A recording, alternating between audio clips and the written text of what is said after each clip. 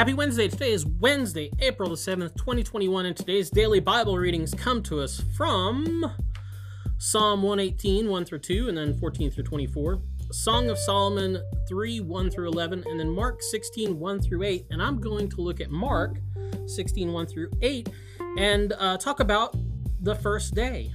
The story here is about Mary Magdalene and Mary, the mother of James, and Salome, who are coming to the tomb on the first day of the week. So that's Sunday. I know we think of it as Monday, but they're talking about after the Sabbath. So it's our Sunday because Sabbath was on Saturday.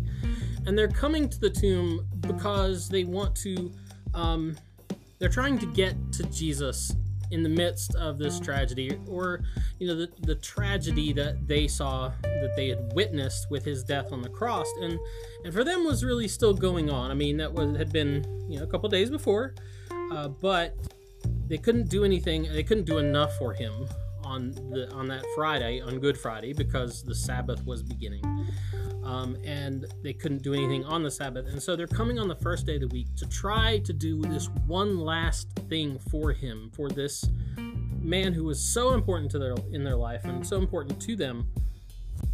And they just want to do this one last thing for him in the midst of this tragedy, I guess, to bring an end to it.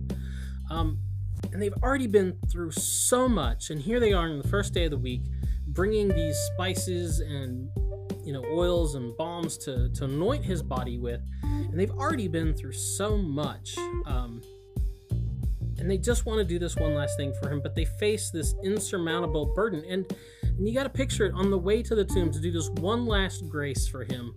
All they can think of is there's this huge stone, this huge burden between us and him, and we don't know how we're going to get it out of the way so that we can move on.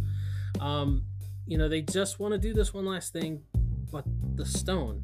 And so they ask the question, who's going to move the stone? Who will roll it away? And the answer is God will, and God has, and God already did that before they even got there. While they were still thinking about anointing his body, God had already been about the work of resurrecting his son Jesus and leading him out of the tomb. The stone was no longer an issue. That burden was no longer an issue. For me, and I know, we all, COVID is the elephant in the room, and it's been a long year since last Easter, right? Last Easter, we were still in the early days of this in 2020, and nobody really knew what was going on. And every time we thought we knew what was going on, something else changed. And, here we are at the end of it, and things are starting to look better. And we're kind of on the first day, I guess, kind of the first day after COVID. We're beginning to restart our lives. We're beginning to restart our careers. We're beginning to restart our churches. And we've already been through so much. But we're all really tired from adapting to a new normal, whatever that was.